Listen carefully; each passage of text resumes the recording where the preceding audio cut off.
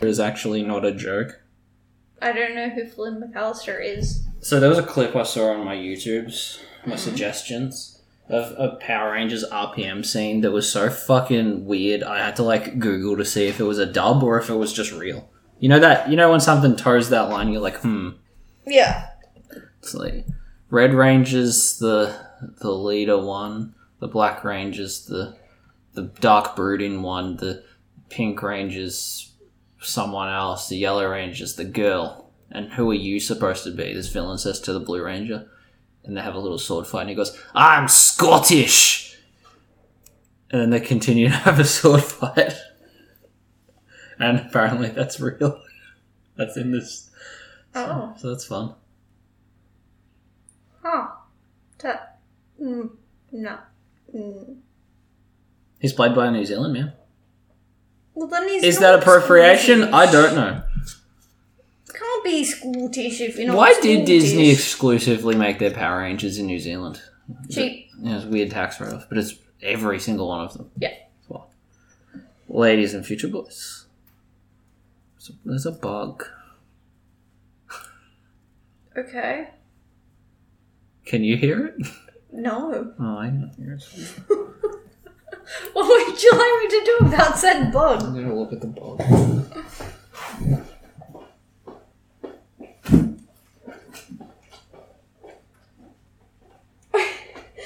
You're gonna throw an empty box at a bug? Yeah. And hope that works?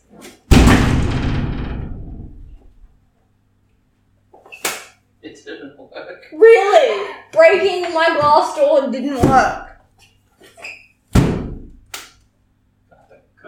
That's not...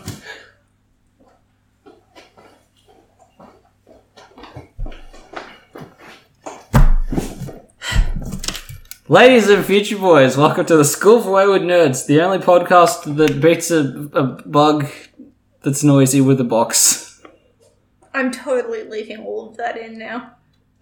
The only podcast that sounds like PlayStation 1 Hagrid looks. My name is Toby DePaula, and this week it's time to continue with Season 1 of Ugly Americans. If you didn't hear Part 1, I would recommend that first. But Just jump straight in. But if you had heard those, or were a fan of the show originally, you would know that halfway through the first season there was a 6-month hiatus, hence the pause in its coverage. Did it feel like that was 6 months ago? Yeah. Good, great, good. I'm sure it did. That's 2/3 of a baby right there, 6 months.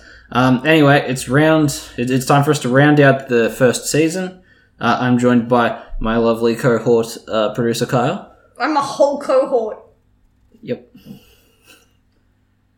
You know that means like a group of people. Yeah, see, I write down blank guests because I don't know who's going to come in when I write them. I mean, you didn't want to change it to co-host? Maybe I was trying to spell co-host. My big gang, my panel of guests, Kyle. Yeah, I'm secretly fat. Okay. Kyle, I would like to make an apology to you. Thanks. Because now that I've finished rounding out and going thoroughly over all the episodes of this show, you were put in charge of probably the worst episode of the season. The Larry King one. Yeah. Which probably hurt your opinion of the show overall. It is quite likely. Mm. But I have bed socks on, and they have Snorlaxes on them, so I'll forgive you this time. Yeah. Okie dokie. I underlined this time, however. We jump straight back into Ugly American style with an episode that I thoroughly enjoy, Better Off Undead. We dive directly into the classic stylized monochromatic cold openings that we saw in the first half. Again, maybe listen to that first. And, of course, we've got outdated references right off the bat too, as we've got the bear trap from Saw. Did you ever see the first Saw movie? Nope. No. Do you know the bear trap? Nope. The reverse bear trap on the mouth? Nope. You've never seen it. You don't know a reference. Really? Are you really surprised by that? It's one of those pop culture things. It exists. In what? In lots of things. It's like an iconic icon. Iconic icon. Yeah, but what would I be watching where they could reference that and it not be weird? I don't know. Look, so it's a bear trap in reverse, but all the spikies are like, I guess, already embedded into the gums of your mouth. So when it snap open, it make you gross. Right. So that's what that is. Yeah, it references that like it's very ugly Americans. It's hyper stylized. It's references that don't make sense today, but still kind of fun. Do you know the children don't know the "Where Is the Love" song by the Black Eyed Peas? That's funny to think about. Do you reckon they know about the controversy of Let's Get It Started and then its non-radio edit version? Good times. Remember when Fergie may or may not have allegedly peed in her big cargo shorts at the concert? History's happening whether you're there or not, my friend. You gotta be careful. Sadly, for most of it, I've been there. Yep, the style and old references, it's just some of the show's key elements. But Kaya, what is the other key element that we liked about the first half that you're not going to see? Do you remember a thing we liked about the show? It clearly looks like you're trying to... I was hoping you still had the word open on your computer or something. Background details. Okay. I knew that you were going for a stylized answer there. Yeah, and I was worried that I was going to give you the wrong one. But you did enjoy the little stuff in the background throughout. Yeah. It had lots of creatures of the Black Lagoon. And it does. They seem to take on the Italian role of New York City, which is a weirdly specific thing. Like, they're all the cab drivers, and one of them's, like, a main mob dude, and, like, one of them's, like, a loan shark. Like, it's... Every stereotype that should be Italian is just a swamp man now. Yeah. Do you know that Grunkle Stan wears a Creature of the Black Lagoon mask in the first episode of Gravity Falls? I believe so. He does. Because I watched it today. Okay. Twice. Good work. So background details. After the title card, we see Mark and Randall's kitchen. There's a cereal box labelled Maggot Loops. Randall is eating cheesy fingers, but they've clearly got fingernails, so they're not like cheesy puffs. Yep. And October on the calendar is labelled as Callie's period. All of October. The whole thing. Get it all done in one, I guess. I would actually probably prefer that. The show's universe, so fleshed out. Whether it's the background details or the bullshit made-up history, is really well built. I can't think of a show with that much level of detail. But I think that's an Adult Swim thing. I mean, it's very Venture Bros. You think of the Venture Bros universe. My comparison was going to be like Futurama, but a lot of I think it's got the problem with being an old show about the future, whereas a lot of its history events can't happen now. Yeah. Like the Suicide Booth did not come in 2008. Nope. Conan O'Brien was drafted into World War III, I think. But I think this has more detail to it, because like those like things that happened in history weren't just chalked up as weird jokes, like in Futurama. Yeah, I get that. And Venture Bros does it too. You're right. It's got a very Golden Age comic aesthetic to it, which it likes to tap in on. But I can't think of anything else this intricate. And then it's just wasted on like office work humor. Yeah. The show's also very full of plot. So let's get into that. Randall spends the episode trying to get over Crystal, which you recall as the girl he turned zombie for. As you do. Do you want to quickly run through who Randall is? He's a just to recap. Mm-hmm. He's Mark's roommate. Yeah. He's a pretty fancy boy. He's a fancy boy, huh? Yeah. Okay. He was in the Jersey Shore TV show. Yeah. And what he does to get over Crystal in this episode is he joins the cult of zombology or zombieology. I don't know. Either or. And I fucking adore this story and this episode for the simple fact that Xavier Gates, the leader of the cult, is very clearly zombie Jim Jones. Yeah. Very clearly. And I like that he's doing... He definitely doesn't sound like Jim Jones. He kind of sounds like Skeletor a little bit. But he is a delight. I love the character design. Like, you can tell just by the way his hair and his sunglasses sit that he's definitely a Jim Jones. Yeah. The show's catering to my type of nonsense, which is rare and exciting. While he's in this cult, he has to learn to like be more of a zombie and less integrated into standard society. Got to get back to those zombie roots. Yeah, speaking of roots, he's got to crawl out of graves. And he's got to learn how to break through doors again. And he's watching like brain fetishizing propaganda and stuff. It's great. Brains. It's silly. It's good. Meanwhile, with Mark and his cancelling session, they're dealing with a second two-headed creature. There's one in the main group. Yes. In his immigrant cancel sessions. And we learn about the weird superiority abuse problems that this species of person/creature have. Yeah. Often the right head will be an abusive husband allegory to the left head. Mark separates these two via surgery, and the left one becomes Mark's roommate while Randall is away. As you do. It's weird. Mark sort of naturally starts being a bossy asshole to the creature without realising. It's like, I don't know how their system works, but it's odd. They're so subservient that people just like neglect to be friendly at all. They're annoying. Yeah. And it gives birth to a new head. Mark ends up putting the two back together and just kind of washes his hands of the whole situation. Because while he means well usually, he will either get bored of a thing or he's just bad at his job and he ends up fucking things up anyway. Yeah, it's fine. Which, he's not done fucking things up in this episode, I tell you. So, we're just beginning. Yeah, because, the left head has moved back in with the other one. Mm-hmm. Mark needs Randall back. So Leonard, the drunk wizard man... Who is Mark's, technically superior, but... His office buddy. This episode, he's obsessing over bank robberies. For no reason in particular. He uses his drunken magical abilities to turn Mark into Crystal to give Randall closure, so he will come home. Then when you expect the episode to kind of wrap up, you realise there's still a lot left in it. Mm-hmm. Randall already left the cult because at a certain point it requires payment. Yeah. Leaving Mark trapped in Crystal's body as it rapidly ages, and the only way to break the spell is to fuck a man to completion.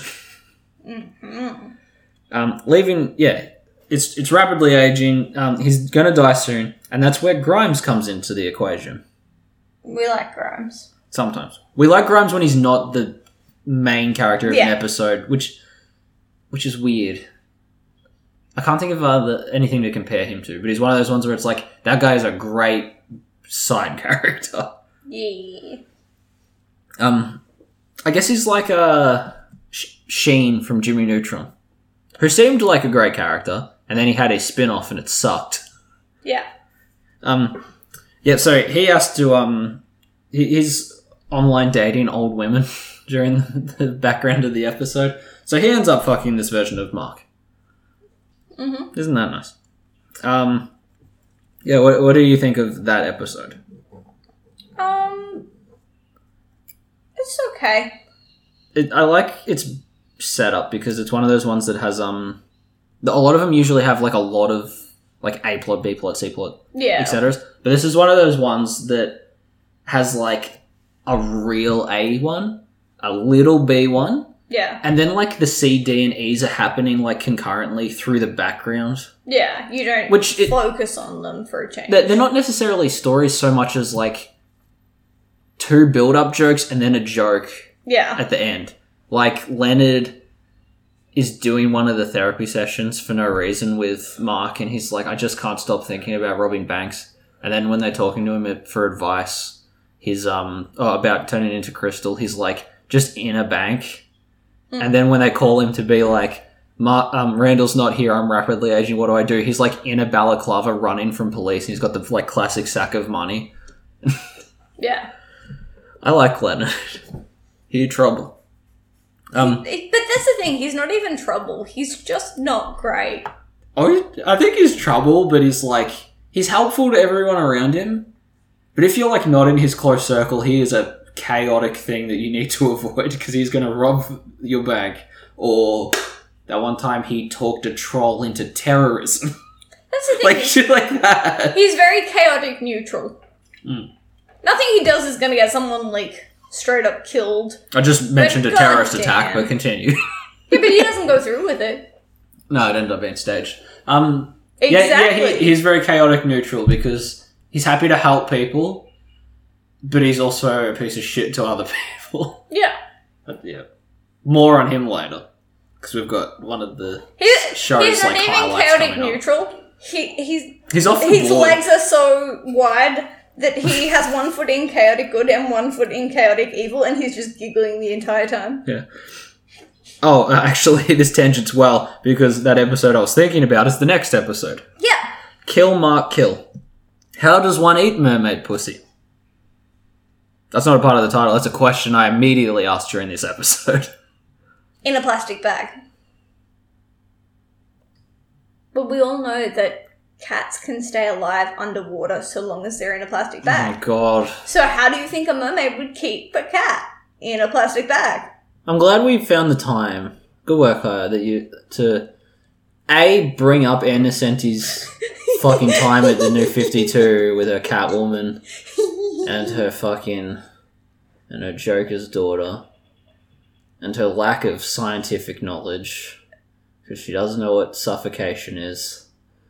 I'm glad you managed to squeeze that into our Comedy Central animated series episode. Thank you very much for that. You're so fucking proud of yourself too. Look at your face. I will forever sneak that in, always. For listeners because at home, everyone needs to know. For listeners that at home, a Catwoman- cheeky Kaya giggle looks exactly like a cartoon of a devious mouse giggling. There's probably one in Everyone needs Disney. to That's a know good example. that they put a cat in a plastic bag and then they jumped in the river and the cat was fine. Yeah. And that's DC, ladies and gentlemen. No, that's just she did bad things for Marvel too. Remember that time when Catwoman, highly associated with crows? Yes, they're my spirit animal, says Catwoman. You fucking idiot. Oh, I was just thinking about that. Okay. It really makes me happy. Alright, so yeah, he's going down on a mermaid at the start of this episode, which just blitzed my mind because I just couldn't figure it out. I don't know how fish do Maybe their it's things. like Luca. No, They're but she's technically- underwater. He's wearing a snorkel for it. They're technically sea monsters. Hmm. But if they dry off, they turn into real boys Yeah. and girls. Apparently, if you want to watch a Disney underwater adventure about an underwater child or teenager who wants more out of their life and wants to go to the land, just watch The Little Mermaid. Or Luca. If you want pasta. Racist. There's pesto pasta. Alright, Kill, Mark, kill. This is a very Leonard-heavy episode. It's great. His nemesis returns from the well on TV, like The Ring. This nemesis isn't someone we've seen before. And it continues my fucking parables with Rick and Morty. Oh, I just wanted to point out, I do know the well from The Ring. Bingo, good work, Kyle. Alright, so... You know how I don't think I have any of them written down now because they were from episode 1 of this coverage. But there's lots of, little details here that I see in Rick and Morty now, which feeds into my theory that this show just came at, the worst possible time for itself. Yeah. Because, this episode has a bunch of little clone creatures fighting each other, which screams the Mi-6 fight to me. Yeah. It's almost identical.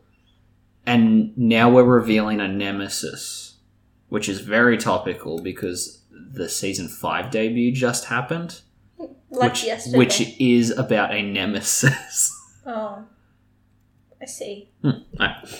So apparently Community is completely stolen from Recess, and Rick and Morty is mostly stolen just as a sci-fi instead of demonic version of Ugly Americans. Alright, moving on.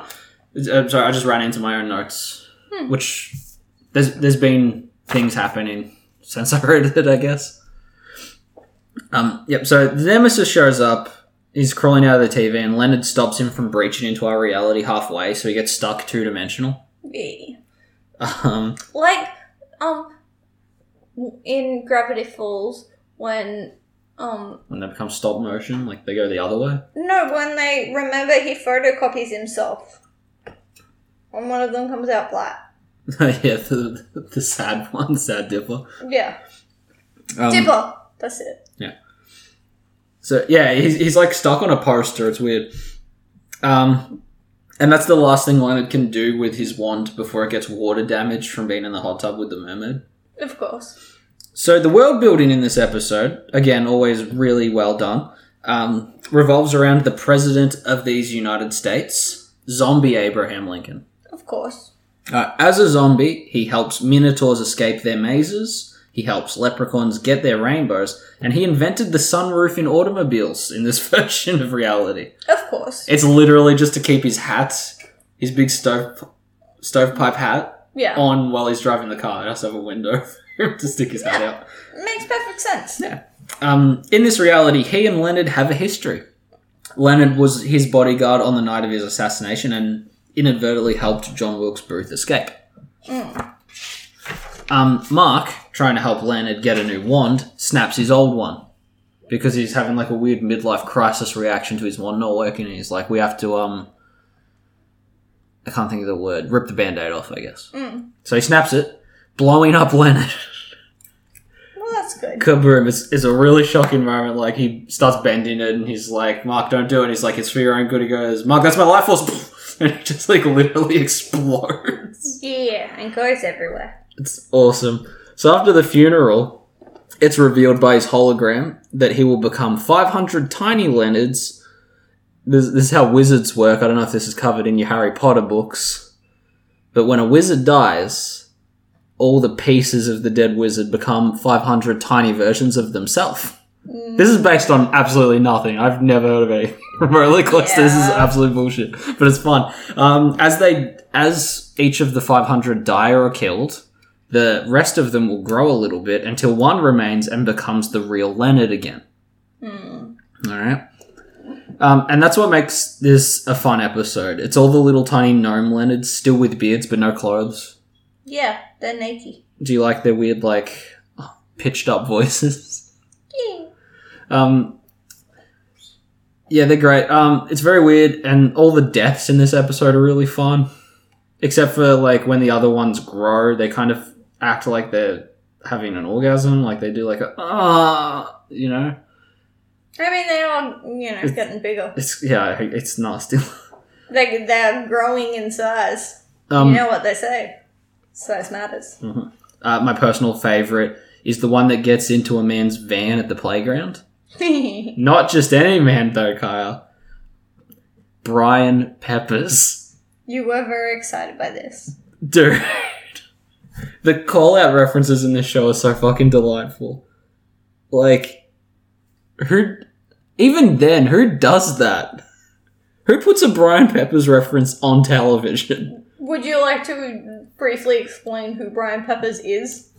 In the "you the man now dog" era of the internet, before memes, I guess, but kind of where they started, there was a character that used to pop up a lot with a strange... I'm just going to get Kyle to describe his face, because that's really all he is, just a creepy face on a man. And then, like, some people take credit for him, some people say he's their dead brother, etc., etc. It's one of those classic, none of us have an actual answer, so none of us can believe anyone kind of vibes. He's I don't remember what the disease is called. But Google it, it's fun. He used to pop out of, like, mailboxes and closets and rapier as far as the internet was concerned. Here he is on a Stormtrooper body. Oh, that's nice. Isn't that nice? That's on Pinterest. There he is as a Adelaide Crows football player. What the fuck?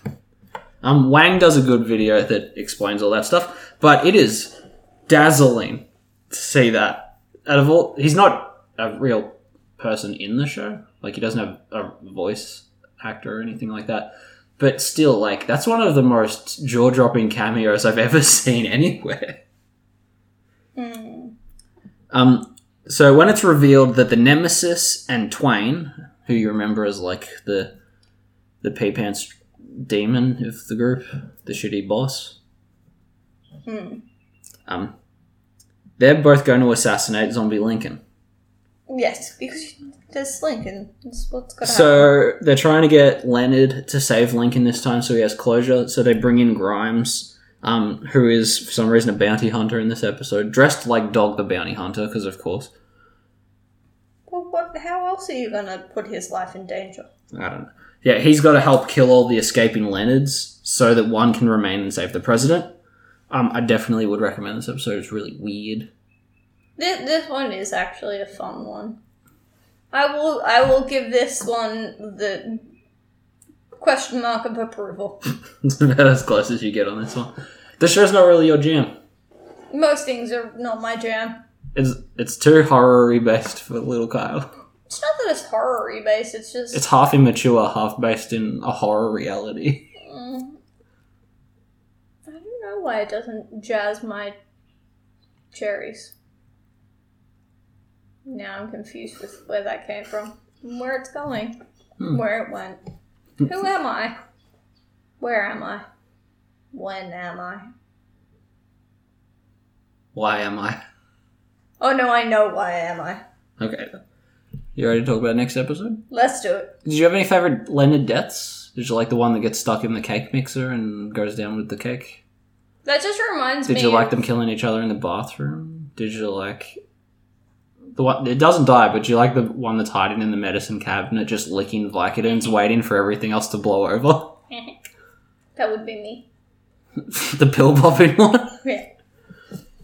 The one that just lands face down on the slide at the playground and just doesn't get back up. There are a few questionable ones. Isn't there one that gets taken away by a bird? Yeah. It's like picked up by a hawk or a falcon. Alright, so next episode is Sympathy for the Devil. This is one of the lower tier ones for me. But this is one in which a Donald, creature from the Black Lagoon Trump stereotype man, Yeah, I don't like it. is campaigning to be the mayor of New York City. A little bit predictive, but Simpsons predicted it harder, I believe. So he is a scumbag, but has a deal with the devil, so he thinks he's going to win the mayoral election anyway. The devil in question is Twain, because of course he would make a shitty deal like this. The guy sucks. His name's Fitzy. He spends most of the episode literally just having sex scandals and trafficking zombie prostitutes, killing other prostitutes, and sexing one that was a dolphin. Yeah. His story arc has a Charles Manson cameo, so thumbs up there. I don't know how in history that works out, so I'm assuming he just became a celebrity in this version of reality. Because he's still alive he was alive in the early 2000s. He aged a lot better in cartoon than he did in real life, is what I'm leading towards there, I guess. Life outside of prison is probably better than life inside of prison. At some point, Fitzy, the creature, with the Trump hair, is sucked into helicopter blades and fucking dies. Yay. Nice and gory there. He doesn't become the mayor because of this, and Twain is taken to demon court for unprofessional demon practices. Yay. This has some funny scenes in it, like this court stuff. Twain's another one of those characters where it's like, I don't like, he's really good as a side character. And in this episode, he still kind of is, because he's up against Fitzy and Mark being dragged along to try and help the campaign. Yeah. So it's still a good Twain episode. And I love when he thinks he's got the upper hand and he's all confident, but he is clearly getting, like, fucking wrecked at every turn. Like, he is, like, clearly gonna lose this court case. Oh, and they're showing footage of his demon competence. Yeah. And it's like him and this girl, like when he's a child, like they're both maybe 13. And they're sitting in her room. And she goes, I'll show you yours if you show me mine. And he goes, okay. And she pulls out like a big rubber band ball from her bag and she's like, look at it. And she looks over and he's got his dick out and she panics and fires a gun at it and shoots him in the dick. And I love the weird line of, Mum, Twain hurt himself. Like, it's just a weird way. I mean, it's delivered a lot better than what I'm saying, but it's a weird quote of this kid shooting someone and then being like, oh, he hurt himself. It's very common. Ladies and gentlemen, this is your advice of the episode. Don't put a gun down your pants. Because the amount of misfires that happens in that situation and the amount of people that have lost either a butt cheek or a not butt cheek. 8 Mile had one. Yes. Yeah. It actually happens more than you would think. So your waistband of your pants is not a good place to put a gun. Stark does it all the time and you're fine with it. No, I still think he's stupid too. Fair enough. I bet he's got a lot of, like, very specific scars. I like one of the other videotapes of his, like, incompetence is him, like, buying an absolute piece of shit lemon at a used car dealership. And he's, like, looking through the window in the dashboard. And the car salesman, like, typical, like, fat balding mustache, very classic car salesman, just kind of, like, gets real close. And in the girl's voice, the 13-year-old girl's voice goes, "Do you remember me, Twain?" And shoots him in the dick again. Yeah. Like, what? It's so fucking dumb. And then he pays, like, $600 to eat pancakes and stuff. Like, he sucks. He just does whatever he wants. I know, but what he wants usually sucks. You know what? He sucks to, like, a Rick and Morty Jerry level. Yeah. But he has, like, the confidence of a Rick. Yes. He just has no justification for it. He's just such a dud. It is a small dick with big dick energy and a small dick. That is an absolute tic-tac with, like, a meter-long dick energy. Yeah. It's great. So the B plot in this one is weird. Randall wants to fuck a great brain. Ha ha ha. Guy, can you quickly explain what the great brain be? It is a brain and a spinal cord. Just, like, floating around. They float around and they've got an eye. They have one eye. Specifically one eye like the Brain That Wouldn't Die movie poster. Yeah. Which annoyed Frank Henenlotter. Because it's not in that fucking movie. It's just on the poster. Yeah. So he made sure to put it in his 1990 film, Frankenhooker.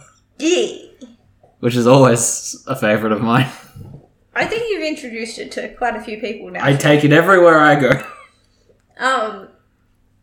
But yeah, they're, like, floating, very condescending.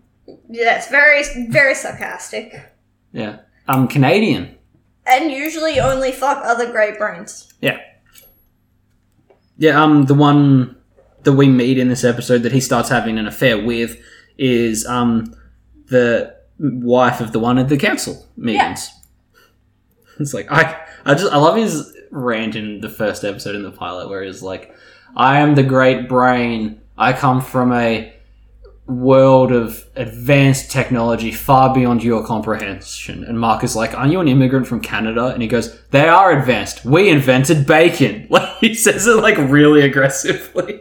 I mean, I agree with him. Yeah. Bacon's great. This B plot with the lady ends with a cuck twist pretty well. Before the cuck was an internet trendy thing. Called it. Good predictions. Or just brain smooshing in the closet. Only time will tell.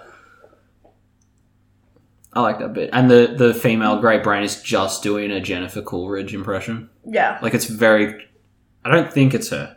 No, it wasn't, because I had to check. Because it is so fucking on the money. It's almost as good as the non-Susan Sarandon in Clue. Yeah.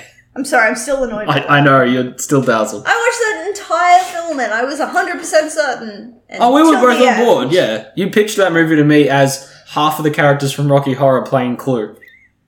You fucking lied. You did. I lied so hard. You lied so hard you lied to yourself. But that movie is good.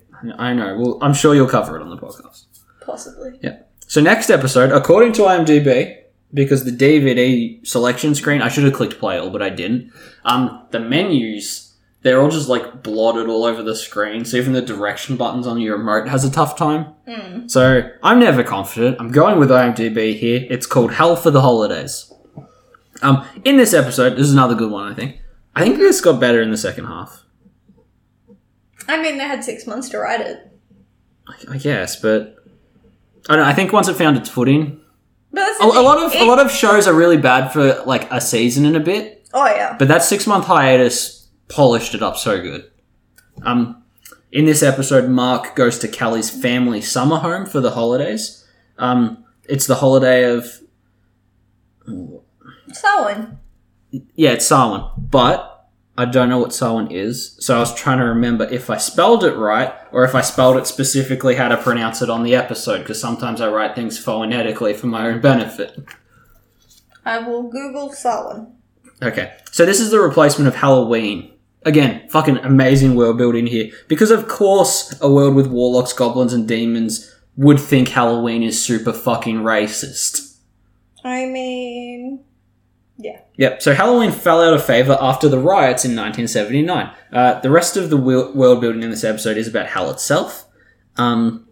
like Callie goes with Mark and the council group to do a tour of Old Hell, like where they make demons.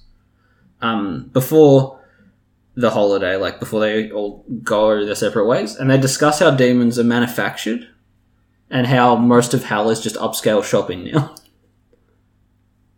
You good? I googled Samhain. Is it like a Wiccan holiday or something? No. Isn't it the guy in Final The rising Destination? indecencies of illegal poaching and selling of red pandas That ain't it. in the global black market. So Samhain stands for South Asia Wildlife Enforcement Network. Oh, see, I definitely didn't spell that right, so that's not what Samhain It is also the 5th month of the Hindu calendar. Might mean rain? Oh, it's got an M in it. That's why I was struggling. It's spelled like Sam Hain. Is a Gaelic festival marking the end of the harvest season and beginning of the winter or darker half of the year. Oh, that's That'll be what Halloween's based on. Yeah. Yeah. It's All Hallows Eve. See, that's smart. Instead of going with... Halloween's racist, so they had to take it back to its roots. Pagan roots. Before it was all like vampires and ghouls and Speaking goblins, of which is which- like the blackface of this reality. Ladies and gentlemen, you should listen to The History of Halloween episode. Oh, yeah. We did that. Or just any of our October episodes up to this point. Our We're pretty consistent on October. We have not done a suck-off in like 3 years. Our October... That's COVID. Oh, okay. Can't suck off during COVID. No, it goes against mask mandates. That was the worst title for an ongoing thing. We suck. We're our own suck-off. Alright, so... Yeah, Hal... I like that demons are made in a factory. Of course. And I like that Hell's basically just a mall. But again, with that black lighting, sort of high contrast stuff, which looks cool and reminds me of like a lot of Batman books these days. Like everything since the New 52 started doing it. It's a little cool world. It's pretty. Cool World's got like more of a grey tone, but like the hyper style is clean. Monkey Bone. Monkey Bone. That uses like dramatic lighting and stuff. Well, at I the was going to say, what's the other cool world? And I'm like, you're not going to know what I'm I know exactly what you mean, because it's in that sub genre of movies where the guy creates No, that doesn't even fall into it. This is more specific than that. It's where the creator of an art form falls into said art form and hijinks ensue. I know. That's like 4 or 5 movies. Look, Bangers all of them. I have to reach out to the podcast. I need them to find something for me because it might just be a like fever dream that I had as a child. Okay. There used to be a show. It was either on Channel 7 or Channel 2. Australian television for those outside. And it was kids that fell into their father's computer game. It's not Cyber Chase, is it? No, it was live action. Cyber Chase. It was on an island. And I'm pretty sure, like, the last episode, there was a huge storm, and that was how they got back. I don't know. I know this is definitely not what you're talking about, but do you remember when they had to, like, go to the island and do a cooking show? Yes. With the big yeti thing. Yeah. Yeah, I remember that. It was British. Fucking A, dude. Okay. Alright, so, Mark, well, at the summer home, has to fight Twain to the death for, I guess, ownership of Callie. They wiggle out of the situation in a fun way. It's good. I'm not going to specifically spoil that stuff. It has a lot of good twists and turns. It's a fun time, that one. Very chaotic and on brand for the series. It does leave you, like, you think you work it out, and then immediately you're like, yeah. Yeah, it keeps dicking around with itself. Yeah. I also like, for some reason, every Samhain, Callie's dad, who is like the Satan, the Lucifer, will kill his wife and get a new wife. Yeah. But it's such a casual tradition, like, the wives meet each other at Samhain. Like it's... And it's fun because Mark's not used to it because it's his first one. Yeah, and he's a milquetoast little bitch. Yeah. Yeah. It's just, I don't know. All the world building's so fun. Do you like the wives that Satan has in this? The one with the lobster hands and just, like, the empty eye sockets is fun. Yeah. I like her in the first episode. You see her when she's like, she clearly doesn't have eyes. So you can, like, while he's talking, you see her in the background. She's like trying to reach with her lobster claw for a glass of champagne and just can't, like, find it. Apparently Misfit likes that one too. It's a good one. Next episode. Oh, shit. I thought the troll terrorism was last episode. No. So I spoiled this. Yes. Ladies and gentlemen, welcome to Trolling for Terror. That's next on our list. And in this one, Randall gets into reality TV and Mark tries to get a bridge troll to adjust to city life. Yeah. I hate this one.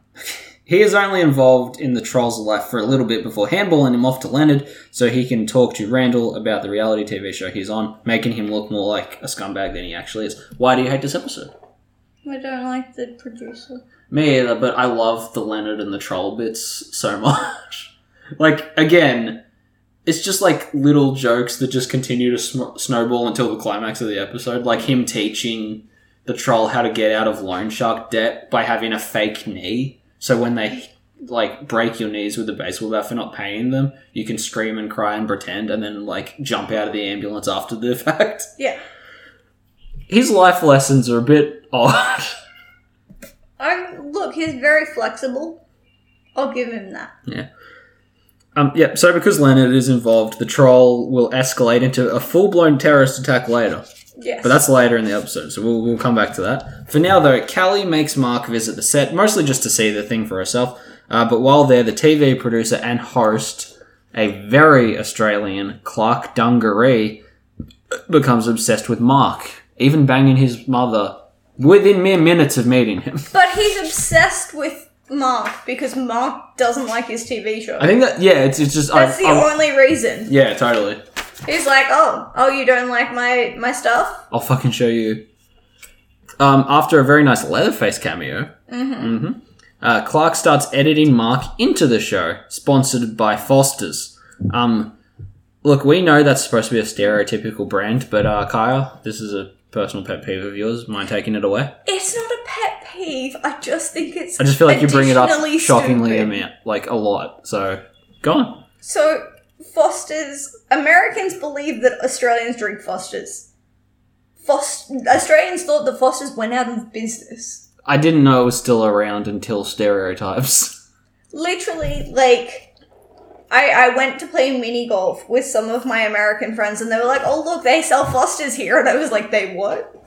Because I legitimately thought it went out of business like 15 years ago. That's how long ago I thought Foster's was done. I'll come back. Keep talking. Like, it's not a thing that anyone here drinks, talks about. It is exclusively an import brand based entirely on lying to Americans that it's a trend here. Yeah. Like how KFC tricked Japan into thinking KFC is an American tradition at the holidays. It's also, like, I just find... We also don't put shrimp on Barbies. They're called prawns, you fucking idiot. But that's the whole thing, like... You cowboys. Look, I'm not going to stop going to Australian Outback, but Australian Outback is super racist. Yeah, but you always find it funny. And then you eat the onion soup or whatever. No, I get mad at their weird accent. Yeah, and then you eat the big onion. And then I eat the French onion. Which is also not a thing I can ever... I've never seen one out here. Do you know... I found an Australian Outback restaurant here. Right. Do they do the accent? Technically, yes, because they're Australian, so... No, there's a difference between, like, they do hearing... it well. Yeah, great. There's a difference between hearing Australian and living in Australia. They do blooming onions, though, and the fried mushrooms. Alright, so, as a nation, we don't have Foster's. We don't have shrimp. You can't We don't have bloomy onions. You can't call it walkabout bread. It's damper. No, they have a brown loaf of bread and it's called walkabout bread. Isn't it damper though? No. Then it doesn't make any sense it's even just anyway. Brown bread. With brown butter. bread. Going walkabout is a traditional Indigenous Australian rite of passage. It's Rumspringa bread. Ladies and gentlemen, we don't drink Foster's. The end. Alright, you Thank got that? you for coming to my you got that out of your system now? Great. We don't drink Foster's! We drink Great Northern Or Victorian Bitter, which is disgusting. No one drinks Victorian Bitter anymore Borax. either because they changed their formula and lost everything. Hang on. But you can smell like them. Victoria Bitter's brought out its own male cologne. Because they're trying to do like the KFC thing. Yes. Mm-hmm. We have Red Rooster as well. I don't think Americans know what Red Rooster is. Our Burger Kings are called Hungry Jacks, and they keep fucking with McDonald's. And it's Google the shit out of that. hilarious. They've got a big Jack, and there's nothing McDonald's can do to stop it. And currently they're playing Uno Instead of Monopoly. Because they do Monopoly in the States. And they did the Hungry Jack's Cafe instead of the McCafe. I'm so excited for them to bring out a fucking clown mascot, because it's happening one day. I mean, I know they had mascots. Yeah, but they were like children. Were they? The Hungry Jacks gang. They were just kids. One specifically had a wheelchair. They look like PBS kids. I remember when they changed the mascots for the kids' bank accounts with Commonwealth Bank. It was really upsetting. They went from being like hermit crab people to being like actual people. Gross. So Night Terrors is the Jersey Shore knockoff the Randall is on. Because they're all like mythical beings. Yeah. There's a pixie and a zombie. The pixie's a big slut. Yeah. And others. Yeah. It isn't the only show Mark is forced into because he signed a what he thought was a waiver to get in, like an NDA, but ended up just giving like all of his rights and his mum's sex to Mr. Clark Dungaree. So he's also knocked out, pumped full of human fat, and put on the tubbiest fatty. Yeah. Which is just my biggest loser. Like, the title card's the same and everything. He's then, like, stapled to look like the infamous Bat Baby. Yeah. Mm-hmm. And he is then the Bachelor. He's also Help, I'm a Terrorist, Get Me Out of Here. And the last one, which brings back the troll terrorism story arc, is called, this is not a reference to another one, I'm Going to Fuck With You, Mark Lilly. Yeah. The troll partook in like his terrorist thing was him agreeing to help Clark Dungaree in order to get a game show, which I love because like he's riddles. Yeah, that's his problem. He's having trouble adjusting to city life because he just wants to live under a bridge and tell riddles. Yeah. So he gets a game show. He sleeps in a pile of paychecks. Yeah, which he doesn't open. He didn't know what they were. He's not interested. He's just No one explained them to him. Isn't it? Which I feel is meant to be Mark Lily's job. Yeah. So technically him fucking with Mark Lily is like... Again, I like Mark, but you shouldn't, because at first glance he's like the most annoying, heartfelt bitch character. No, But- he's an office worker who does the minimum. Yeah, that's the thing. Like, once you start, like, watching, you realise, A, his milquetoast good boy behaviour is funny because it's in contrast to, like, literal demons and horror and bullshit everywhere he goes. And B, he's not even that good at that stuff anyway, and he ends up being probably worse than the other ones anyway. Yeah. He sucks. But in, you know, a way that works. Alright, Kaya, the finale of the first season. Yes. The Man-Birds. I don't know. This one gets pretty, like, Might be okay. grotesque. Yeah, I was gonna say I don't like this episode, but then I was like, I don't hate the episode either. It's good, it's just like, It's just kind of there. I have a theory about it, which I may have written down at some point. But that's we're gonna find just out a after. theory. Yeah. This episode starts with a parody of Alfred Hitchcock's film The Birds, which is no warning to how much blood and piss is in this episode. No. This episode is solely based around the Man-Birds, and they've appeared in the background of a lot of episodes, but here, of course, the world building needs to fill you in on how they work. The Department of Integration is closed for the week for renovations by Twain, who is dressed like Dick Tracy the whole episode for some fucking reason. They don't really explain that. No, they don't, because he ends up like in like a weird boxing side story, which Yeah. doesn't answer the question either. So Mark takes the council group to the museum to see the Man-Birds exhibit. Here we learn that a New York cab driver went to their native island in 1967 and brought two home because he thought they were funny. Which, look, I understand on looking at them. Yep. Once in New York, they learnt to swear like New York cab drivers, and they learnt to eat spare change. The other important detail here is they are nude except for they wear socks and they have a heavily feathered weight that covers their penis and balls, even the females. I'm not saying it covers female parts, I'm saying they have penis and balls. Yeah. Great. Alright, so that brings you up to speed on man birds. So after the... Not really, because... They say suck my balls a lot. We should probably explain that they have the body of a man. Oh, yeah. Yeah, go on. And the head of a bird. And wings. And wings. And socks. And socks. And they've always got fat bellies. Yes. And penises. Yep. And balls. Yeah, but you don't see them, because they're under the feathery thing that looks like a penis anyway. Yeah. I like that them saying that's just a cover is just literally a cover to get away with it, because it looks like they're wearing a dick and balls. But it's like, no, you don't have to censor it, because it's just covering the dick and balls. It's like a 6-foot man, but if he went to a furry convention. Yeah. And was a horrible monster of an asshole. And was naked. Alright, so after the museum, to the koala character. Kenny? No, Kenny the koala's from Tony Hawk 4. Lenny? I don't remember.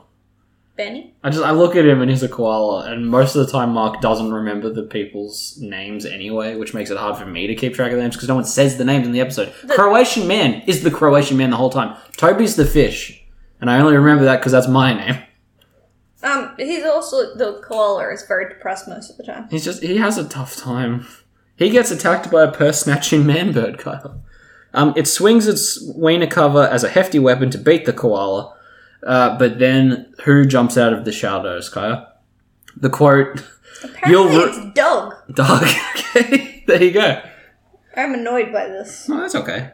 I love the quote, "You'll rue the day I ever took my pants off." Grimes shows up to rescue the koala by turkey slapping the bird to death.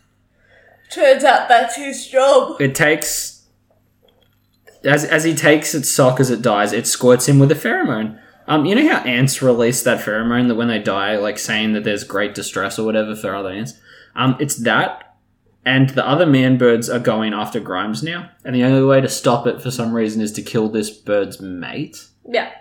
I don't fully understand the science, but it's fine. They keep referencing It's 86 all over again, which I assume involved his penis killing someone. It's vague. It's vague stuff. Good stuff. So after a very rare turkey slap scene on television, let's take a minute to drink that in. We watch Mark find the dead man bird's baby. He decides that he can raise it to not be vulgar. Yes. He names it Albert and teaches it to sing. Yeah, he just gives it an iPod. Yeah, he just keeps giving it an old iPod. Again, probably relevant at the time, but became a cute old-timey reference now. Yeah. I like that this show's a period piece for 6-7 years ago. It's very, Oh shit, it's 2020. It's older than that. Yeah. But it's fun to look... Times change way quicker now. It's a very, weird pop culture capsule. Yeah, it's fun. Yeah, that stuff is weird, but it leads to Randall getting into cockfighting. A bit more literal than most kinds, because, the man-birds literally smash each other with their dick weapons. Grimes ends up surgically becoming a man-bird. Unlike the movie Tusk, though, it's pretty much just a costume that's stitched onto him.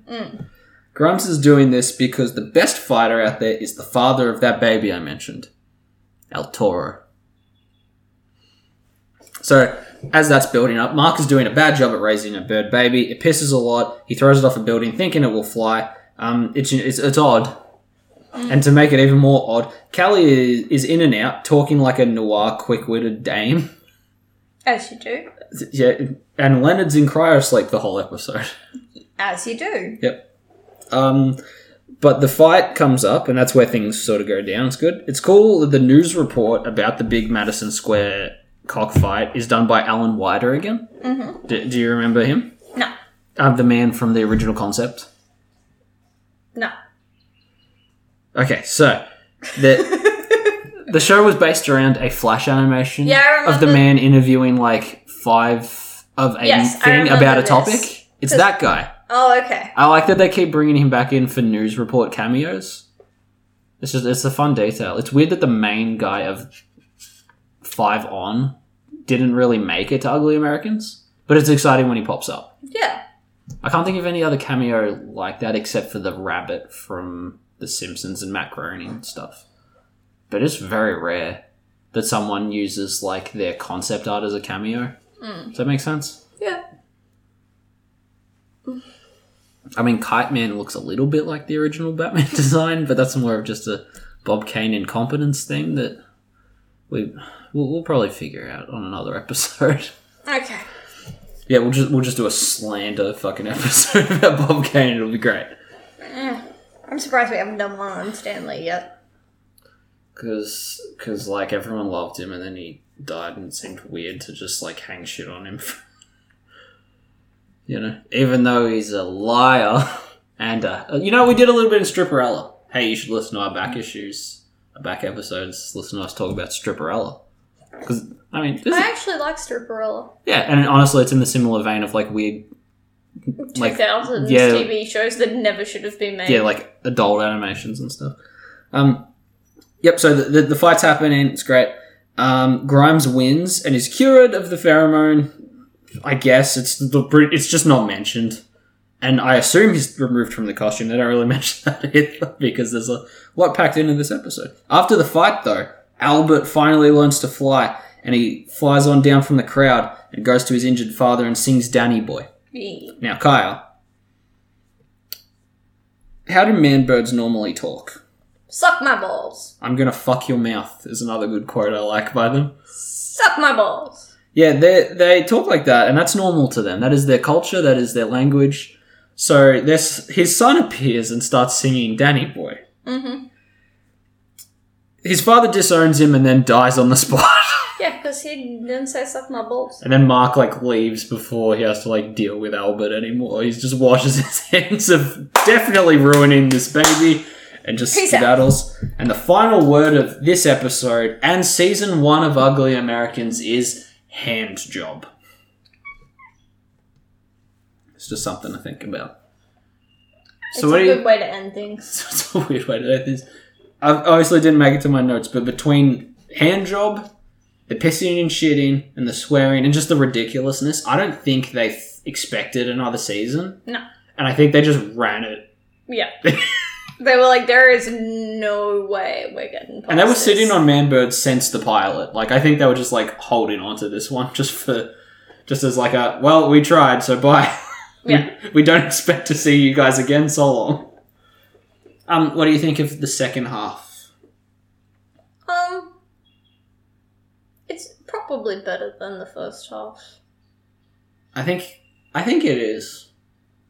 I think the first half had, like, a few lower tier episodes, whereas even the lower tier ones in this end, like the Clark Dunkery reality TV episode, still has good moments in it. Yeah. Which I feel like he's hard because we're Australian, but I feel like if we weren't, all the other bits going on behind that episode would kind of make up for him.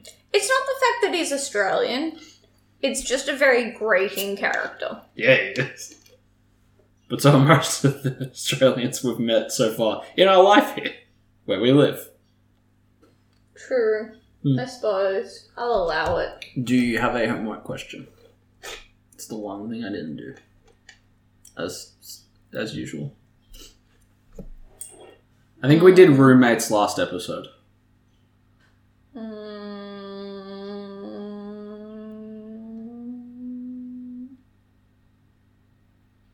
What humanoid animal Oh, like a man-bird? would you like? Like a man-bird or like Doug the koala? I'm gonna go with Doug, no matter what the rest of the question is. Isn't he like, he's just a No, little you have delight to man. make one. Oh. A humanoid animal. Can't do man-bat, he already exists. No.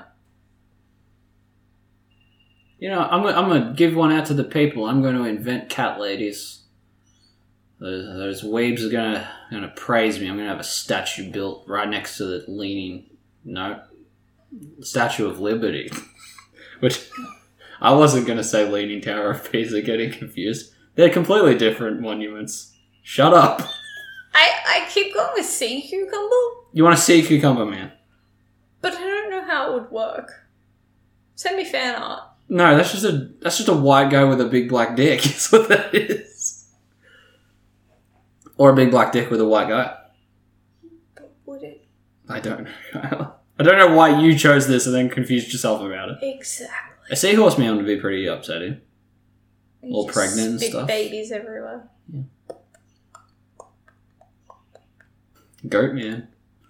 I'm dancing on your bridge, goat man. Only if he's a fainting goat man. Alright, so you just want a man that's a goat with, like, severe anxiety and a fainting problem. Yeah! Rigor mortis in the middle of New York because the man... Because just a loud car honked near him. Yeah. That's good. That's what I'm going with. That's my answer. Alright, great work. Good night. I'm still going with Catmaids. Because I want that statue built. Elon Musk is dilly-dallying with whatever... Space exploration? No, because he said he was going to do cat ladies. I swear he did. Didn't he? I don't know if he was serious or not. I'm pretty sure that's a quote that exists out there somewhere. And on that note, ladies and gentlemen, I've been your host, Toby DePaula. Thank you for listening. I hope this felt like 6 months because it... whatever. Meow. Yep. Remember to rate, review, subscribe, listen to old episodes because there's some gems in there probably. I don't know. Oh, and if you've managed to stick around this long, thank you for being here to our newest pod team member. You forgot that you appointed someone to our audio... What do you call it? Person that listens and he's like, yeah, that's okay. Oh, yeah. Our quality control Quality control! Call out to our quality control. We should have asked him for a stage name. I did, but then I forgot to actually get one. Next episode! I asked him a question and then I refused to read his answer. Good night. Class dismissed.